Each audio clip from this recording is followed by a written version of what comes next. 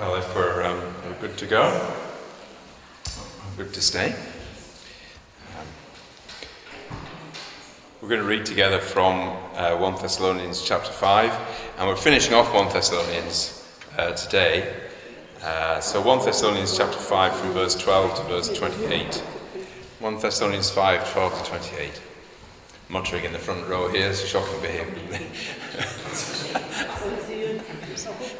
But being deaf to the admonition is never... You all right, girls? You're sorted? Deaf. So 1 Thessalonians 5, verse 12. Irene. That's the New Testament, and...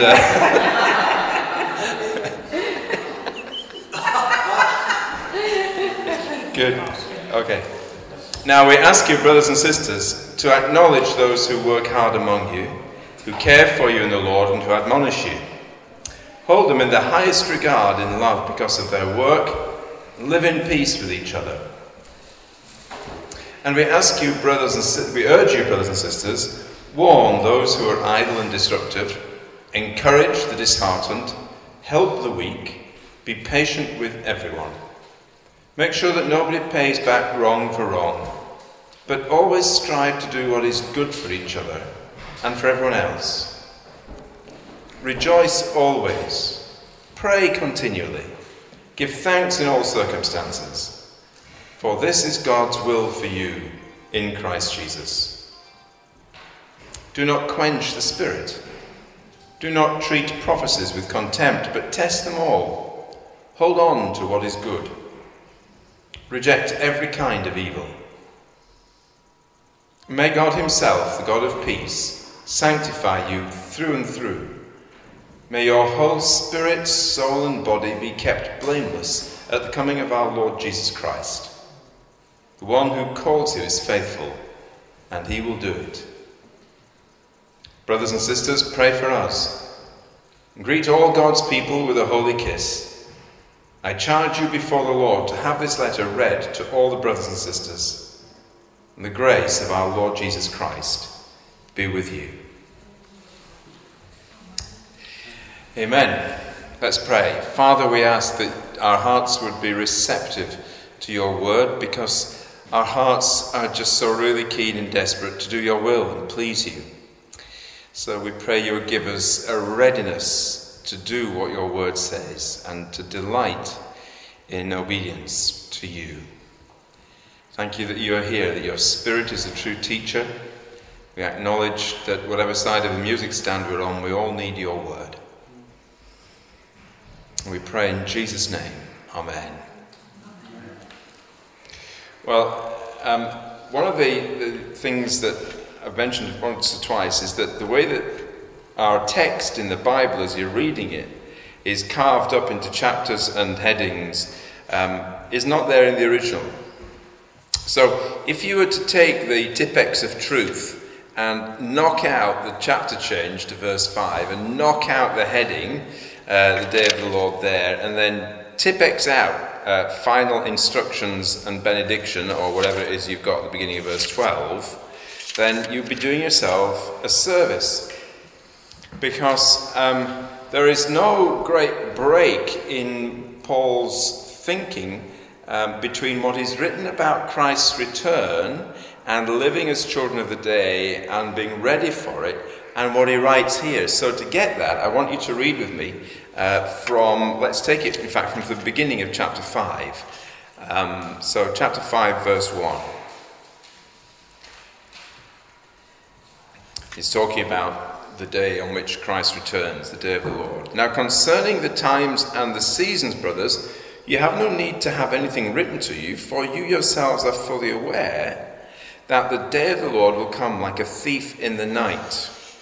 While people are saying there is peace and security, then sudden destruction will come upon them, as labor pains come upon a pregnant woman, and they will not escape. But you are not in darkness, brothers, for that day to surprise you like a thief. For you are all children of light, children of the day. We are not of the night or of the darkness. So then let us not sleep as others do, but let us keep awake and be sober. For those who sleep, sleep at night, and those who get drunk at night. But since we belong to the day, let us be sober, having on the breastplate of faith, and for a helmet the hope of salvation. For God has not destined us for wrath, but to obtain salvation through our Lord Jesus Christ, who died for us, so that whether we are awake or asleep, we might live with him. Therefore, encourage one another and build one another up, just as you are doing. We ask you, brothers, to respect. So it just goes straight on in the Greek. There's no break there. Because what Paul is writing about here to the fellowship in Thessalonica is what it's going to look like for them on the ground, so to speak, to live as children of day.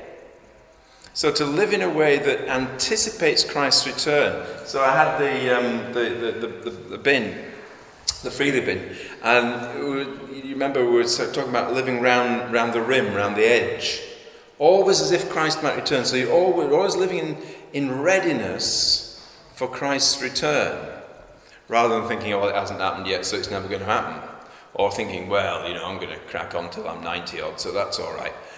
So it's always living around the edge in that readiness. That's what it means to be children of day. Not caught out, not surprised by Jesus' return. Not embarrassed by him coming back. So what that means for the fellowship in Thessalonica, or Thessaloniki, is what Paul is spelling out now. So this is what, if you want to live in readiness for Jesus coming back, if you want to live on the edge, if you want to live in a way that you're not going to find yourself embarrassed if Jesus comes back and ashamed of conduct and the way you're going on, then this is how to do it. So this is really instructions for living in anticipation of Jesus' return. This is how to live as children of the day rather than as children of the darkness or the night. So when Paul is writing all this, he begins with how to relate to your elders and pastors. So it's dead easy for me to do this, since I'm neither an elder nor a pastor. So it's easier for me to say these things than it might be in some situations anyway for elders and pastors. Now we ask you, brothers and sisters, to acknowledge those who work hard among you, who care for you in the Lord and who admonish you. Hold them in the highest regard and love because of their work. Live in peace with each other. So 12 and 13 are, as you live as children of day, then relate to those whom the Lord has appointed in leadership within the church in a way that you're not going to find embarrassing when Jesus comes back, who's their boss. And there are several ways to do this that Paul writes about in 12 and 13. So first of all, acknowledge, or a better translation is respect, as we've got in the ESV. Respect them. So what do you do with respect? You take real cognizance. If you respect something, it's a little bit different from highest regard thing, although we sometimes use the phrase interchangeably. But if you respect something, you take notice of it, you take cognizance of it, and you let it change the way you think. So we respect the speed limit on a road. Not by thinking, oh wow, what a great speed limit. I love that speed limit, don't you? Not by doing that, but by actually doing what it says. So you notice it, you take cognizance of it, and you behave accordingly. Next phrase is that high regard thing. Esteem them very highly, it says in the ESV. Hold them in the highest regard. Which is alien to some people's way of thinking. So, all present company accepted. But in some churches or with some people, that is not how they by default regard a pastor or elders amongst them. The default position is suspicion. And I have encountered many situations where there are those either with the eldership with respect to an ordained minister, or amongst the members with respect to elders and pastors, almost as if the godly thing to do is to clip their wings, hold them back, don't let them get too much power, suspect that they're always looking for, an easy ride but lots of position. It's just that suspicion thing, that if you actually listen to them, the church is going to go off the rails. Or that a congregation is to be so congregation-led that those who are appointed as elders can never get on with anything. So it's always sort of pull them back. Don't let them get carried away with themselves. All that kind of thing. And that is given us in the pretense of being godly, which it isn't. Because God appoints leaders to do what? So if you've got 150 members in a church, or 350 or whatever, 350 people can't lead 350 people. That's just not going to work. So if God appoints leaders, then it's him who's saying, hold them in high regard. Now, they're not to be held in high regard just because of their position. Paul here is saying, hold them in the highest regard, in love, and there are reasons. First is that word work or labour in verse 12.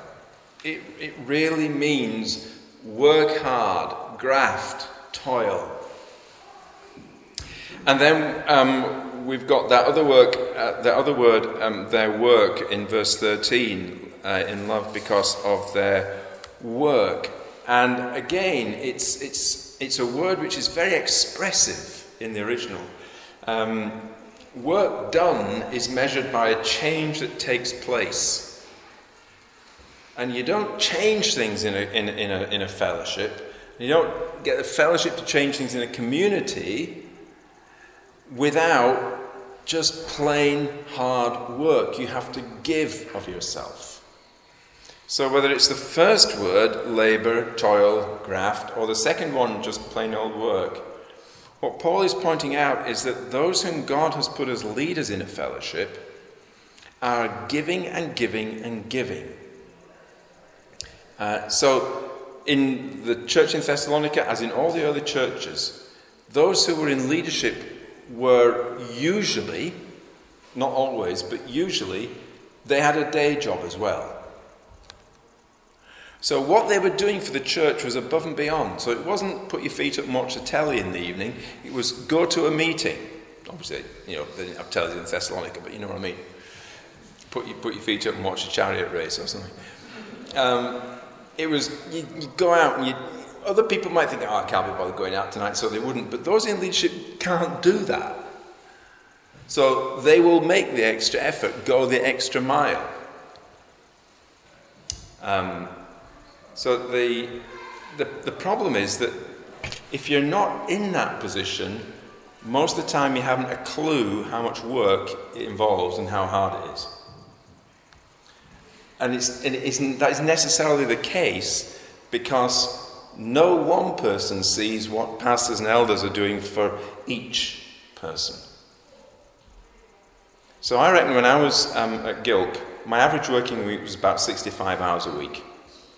But I was on call all the time, even when I was on holiday. So if there was a death in the congregation, that would follow me to wherever I was on holiday. You never, ever are, absent.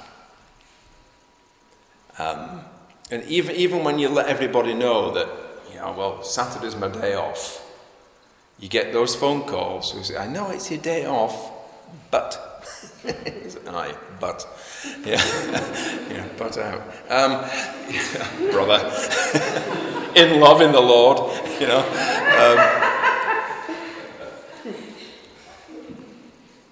Now, you handle that wisely. You say, can it wait until tomorrow? Because you'll see me at church in the morning, won't you? Because you'll be there. Oh, yeah. You handle it wisely. But your whole disposition is giving. Burnout is common amongst ministers Not because it's their fault, but because they just give and give and give. And if you've got a congregation of 100 people, you've got 100 people who will, by and large, take and take and take. And will feel that their pastor is there for them. So the pastor has to respond to a need simply by virtue of it being perceived as a need by me. So you're just slogging it. You're working hard. It is graft. It is toil. And it has a knock-on for your family.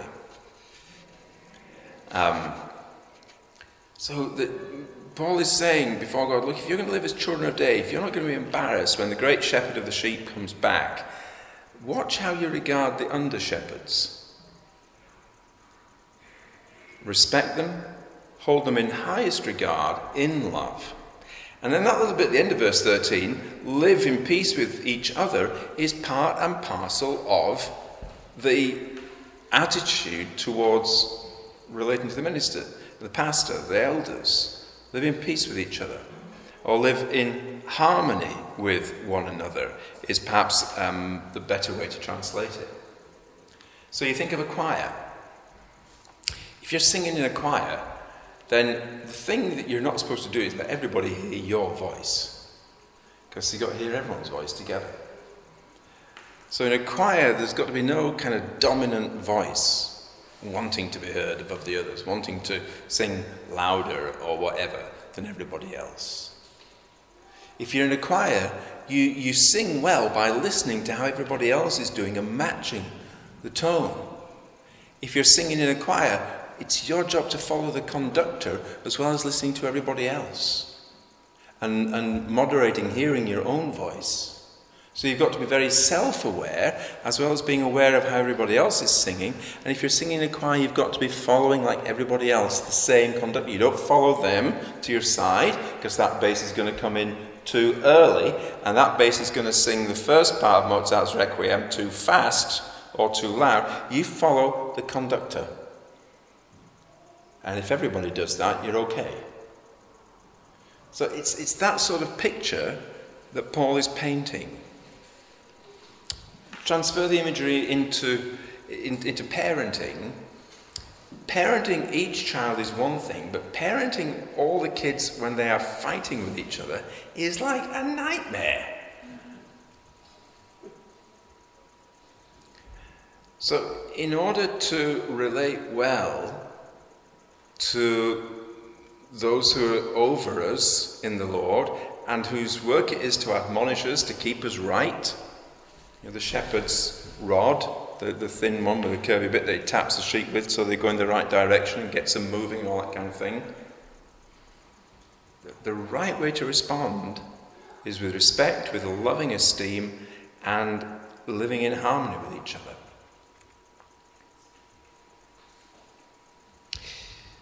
So that's how you relate to those in the church who are given leadership responsibilities. Second part of this living as children of light, which means doing good for one another, encouraging one another, building one another up just as you are doing, verse 11 that leads into it. The second part is how you deal with people who are not strong in the fellowship. Every fellowship has folk who are not at the forefront, they're not confident, they haven't got large physical capacity for stuff, they're not spiritually vibrant all the time, like who is anyway, but you've got a mixture of people in the fellowship. And so we urge you, brothers and sisters, warn those who are idle and disruptive. Admonish the idle.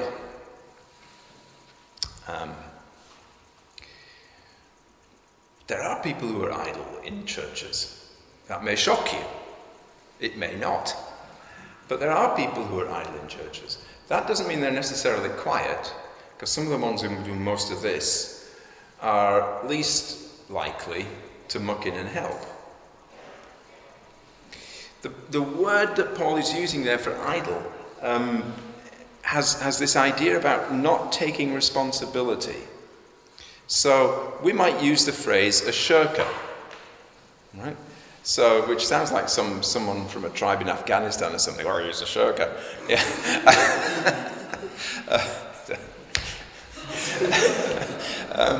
It just struck me. I thought that was a beautiful thought. We might say people with slopey shoulders. You know, the responsibility just falls off them, and somebody else has got to pick it up. And Paul says, well, admonish those people, warn them, put them right. It is not loving to ignore that. Why? Because that person or persons or those group of people in the church who are maybe most yucky, but actually never deliver the goods and don't take responsibility for stuff, always assume it's got to be somebody else who's doing it, and probably complain when it isn't done. Those people have to be as ready for Christ's return as anybody else in the fellowship. The same living on the edge thing, which is a fellowship thing, it's a collective thing, applies to them. So, actually, if you are the kind of person who takes responsibility, then it is a responsibility to warn them and admonish them, to put them right. And that's not comfortable. We don't do that kind of thing in Britain. That's not a very British thing to do. Well, at that point, you're going to say, well, stuff being British, this is Christian. If the two are at odds, you go for what's Christian. And it is Christian to say to somebody, you don't have to do it forcefully, you don't have to actually do it with a bit of spiritual kneecapping, but, you know, kind of a pastoral whack. But you need to admonish them and say, look, you know, come and give us a hand here, or you're always just standing around, or, yeah, okay, we hear what you're saying, but can you just give us a hand shifting all this stuff that needs to be done? You know, I know you're saying a lot, but your name isn't on a single rota. Is there a problem? So warn those who are idle and disruptive in the NIV, or admonish the idle. Second, make sure that nobody pays back wrong, or encourage the disheartened. Do you know anybody who's a believer who just seems very easily discouraged? The glass is always half empty. In fact, it may be almost empty. And they'll just always see the negative side of something. And they're about as upbeat as a dead slug. It's just, so they lose heart quickly. You know, if you get a Sunday, just think about this coming summer. If we get a Sunday where there's only 6 adults left after the kids have gone out, and they all know each other anyway, because that's like 2 sets of parents. Kintor, disaster, not working. You know, it's the summer, it's going to take a dip. You know, other people's weeks will be on holiday, you'll be away next week. You know, don't get disheartened. Some people are so quick to be discouraged. It's like they're looking for discouragement. And the wind goes out of their sails. So what do? You encourage them. You don't whack them for being negative. Save the whacking for the idle. Encourage them. Put courage into. That's what encourage means. Put courage into somebody. And then help the weak. Those who just don't have the capacity, the endurance, the perseverance, the doggedness, or whatever. And they'll quickly get tired of a thing. Some people have a lot of capacity and a lot of stamina. Some people have a lot of perseverance because they are constitutionally just stronger. Doesn't mean they're necessarily holier, but they're constitutionally stronger. Well, you help them. You get alongside, put your arm around them, help them, figuratively speaking. And then be patient with everyone. Make sure that nobody pays back wrong for wrong. But here it comes again. Always strive to do what is good for each other, to do one another good, and everybody else. That's the non-Christians outside the church in Thessalonica as well. So that even though we acknowledge that idleness, disheartened attitudes and weakness and frustration, people being frustrated, are common in church life, and we have to acknowledge that, it's got to be a safe place to be idle, because somebody will pick you up on it lovingly. And it's got to be a safe place to be glass half empty, because people will encourage you. It's got to be a safe place to be weak, because people will lend you their strength. It's got to be a safe place to arrive grumpy one afternoon or one morning, because you're not going to get shunned for it, but people will be patient with you. So that's church as a safe place, not as a place which constantly affirms every behaviour, because every behaviour by Christians shouldn't be affirmed. Sometimes we actually need to kick up the pants in that divinely appointed place. But it should be a safe place even for that. So ages ago, Ken Medema wrote a song, and it goes like this: if this is not a place where tears are understood, then where shall I go to cry? And if this is not a place where my spirit can take wings, then where shall I go to fly? Just think of that. Think of Kintore. Where would you go in this royal borough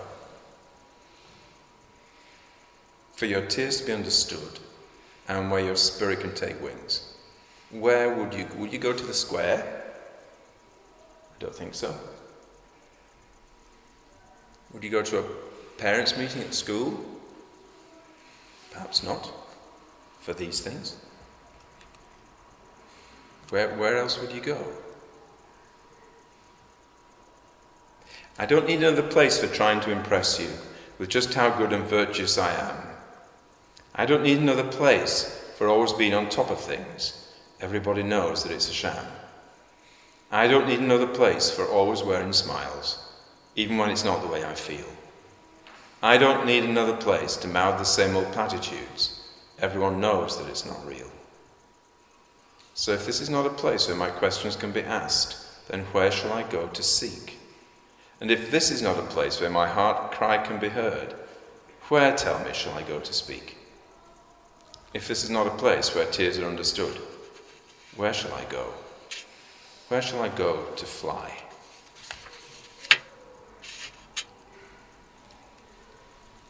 And so we fulfill the law of love. We rejoice always, pray continually, we give thanks in all circumstances. We don't quench the Spirit. Isn't it a phenomenal thing? That the Spirit who brooded over the waters and through whom creation happened, the Spirit who can just breathe life into dead souls, the Spirit who is unstoppable,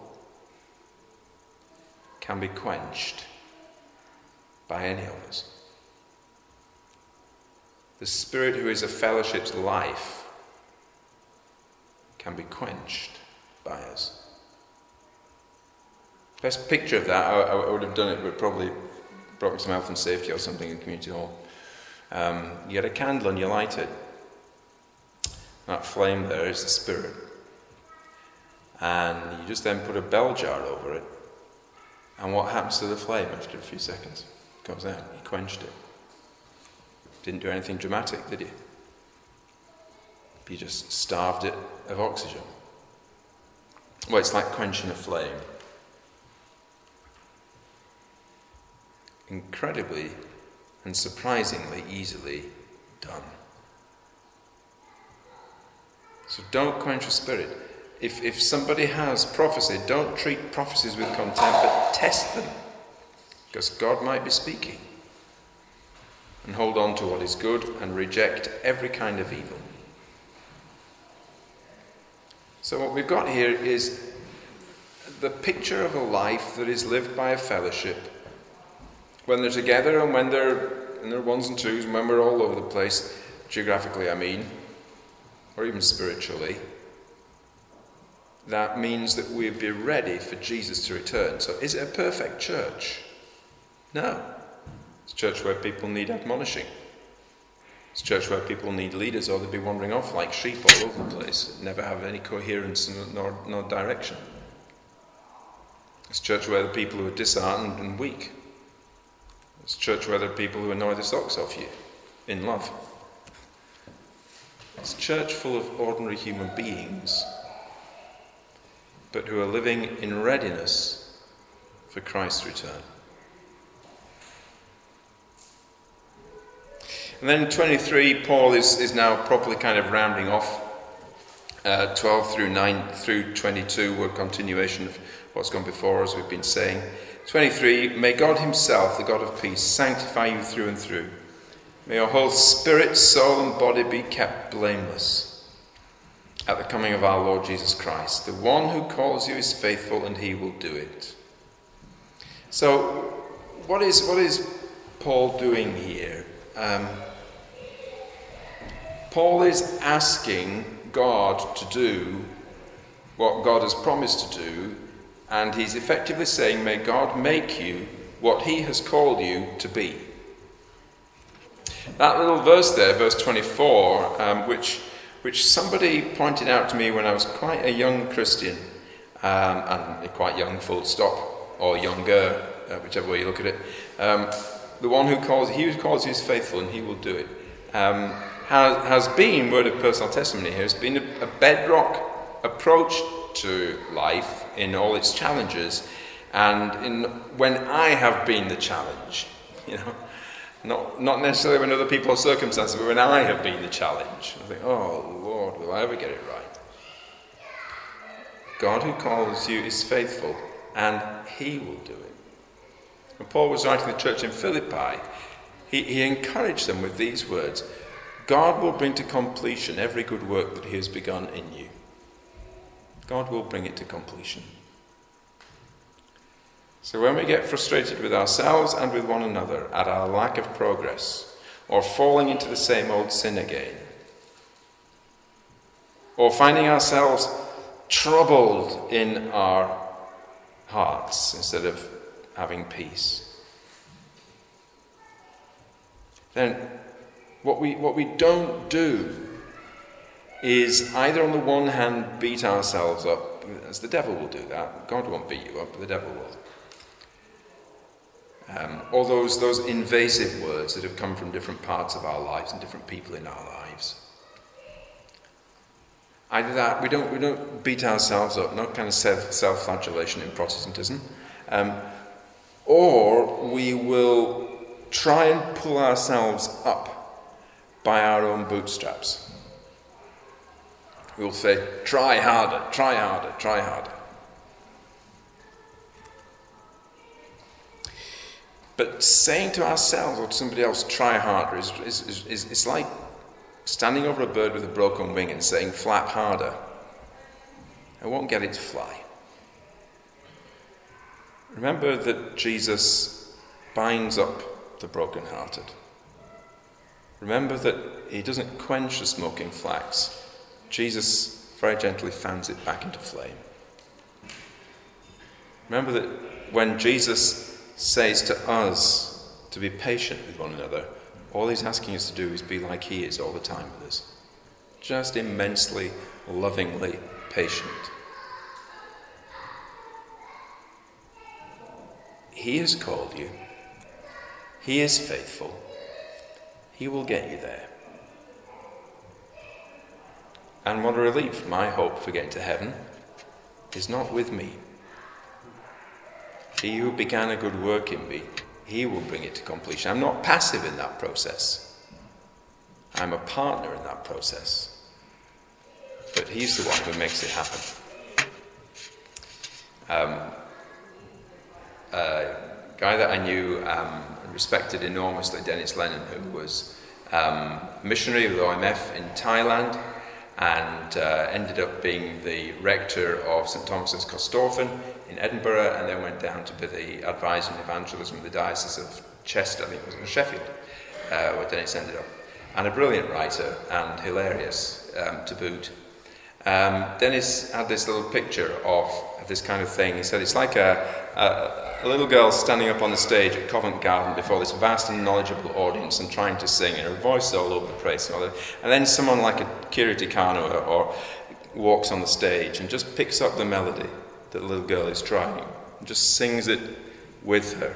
And lo and behold, after a few seconds, there is a genuine duet happening. And her voice, the little girl's voice, gains strength, and miraculously she starts to sing in tune. And it's a duet. And at the end, the audience are rapturous in their applause. And that's the picture of the one who calls you is faithful, and he will do it. He bungs you out there on the stage before this vast and knowledgeable audience. And you're croaking your way to oblivion, and it's awful. And he's just, and you think, oh no, he's alongside. And what he does picks up what you're trying to do. His strength picks up your tiny strength.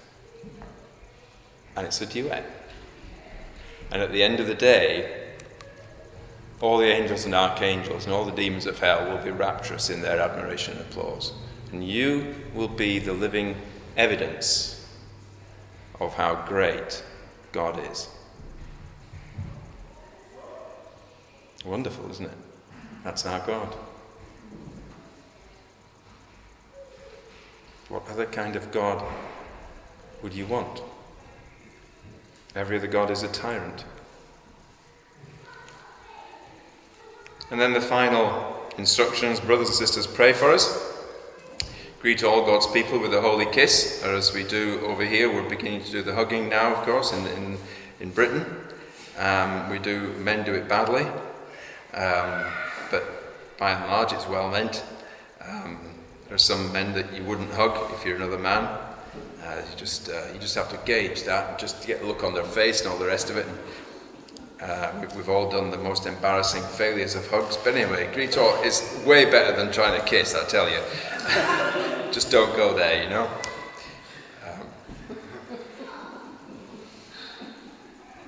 And then he ends as he began. 1 Thessalonians began with the grace of our Lord Jesus Christ. And 1 Thessalonians ends with the grace of our Lord Jesus Christ. So let grace bookend your day. Grace at the start of the day. Grace at the end of the day. Let grace bookend your summer. Let grace be the bookend of some work or some service that you're undertaking for God. That demerited love of God.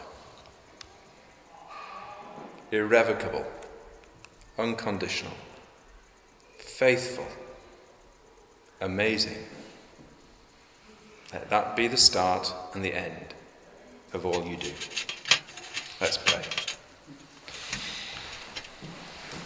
Lord, we thank you for your word which keeps us right and which keeps us on the path that Jesus treads. And we know, Lord, that there isn't a thing we've read through 1 Thessalonians which doesn't in some way or another remind us of Jesus. We pray that as we seek to obey your word, seek to do it, then we might know your help. Thank you, Lord, that whether we're thinking about our own individual walk or the walk that we share together as a fellowship, whether we're thinking about the needs that we and others have, we thank you that you are faithful and you will do it. In Jesus' name, amen.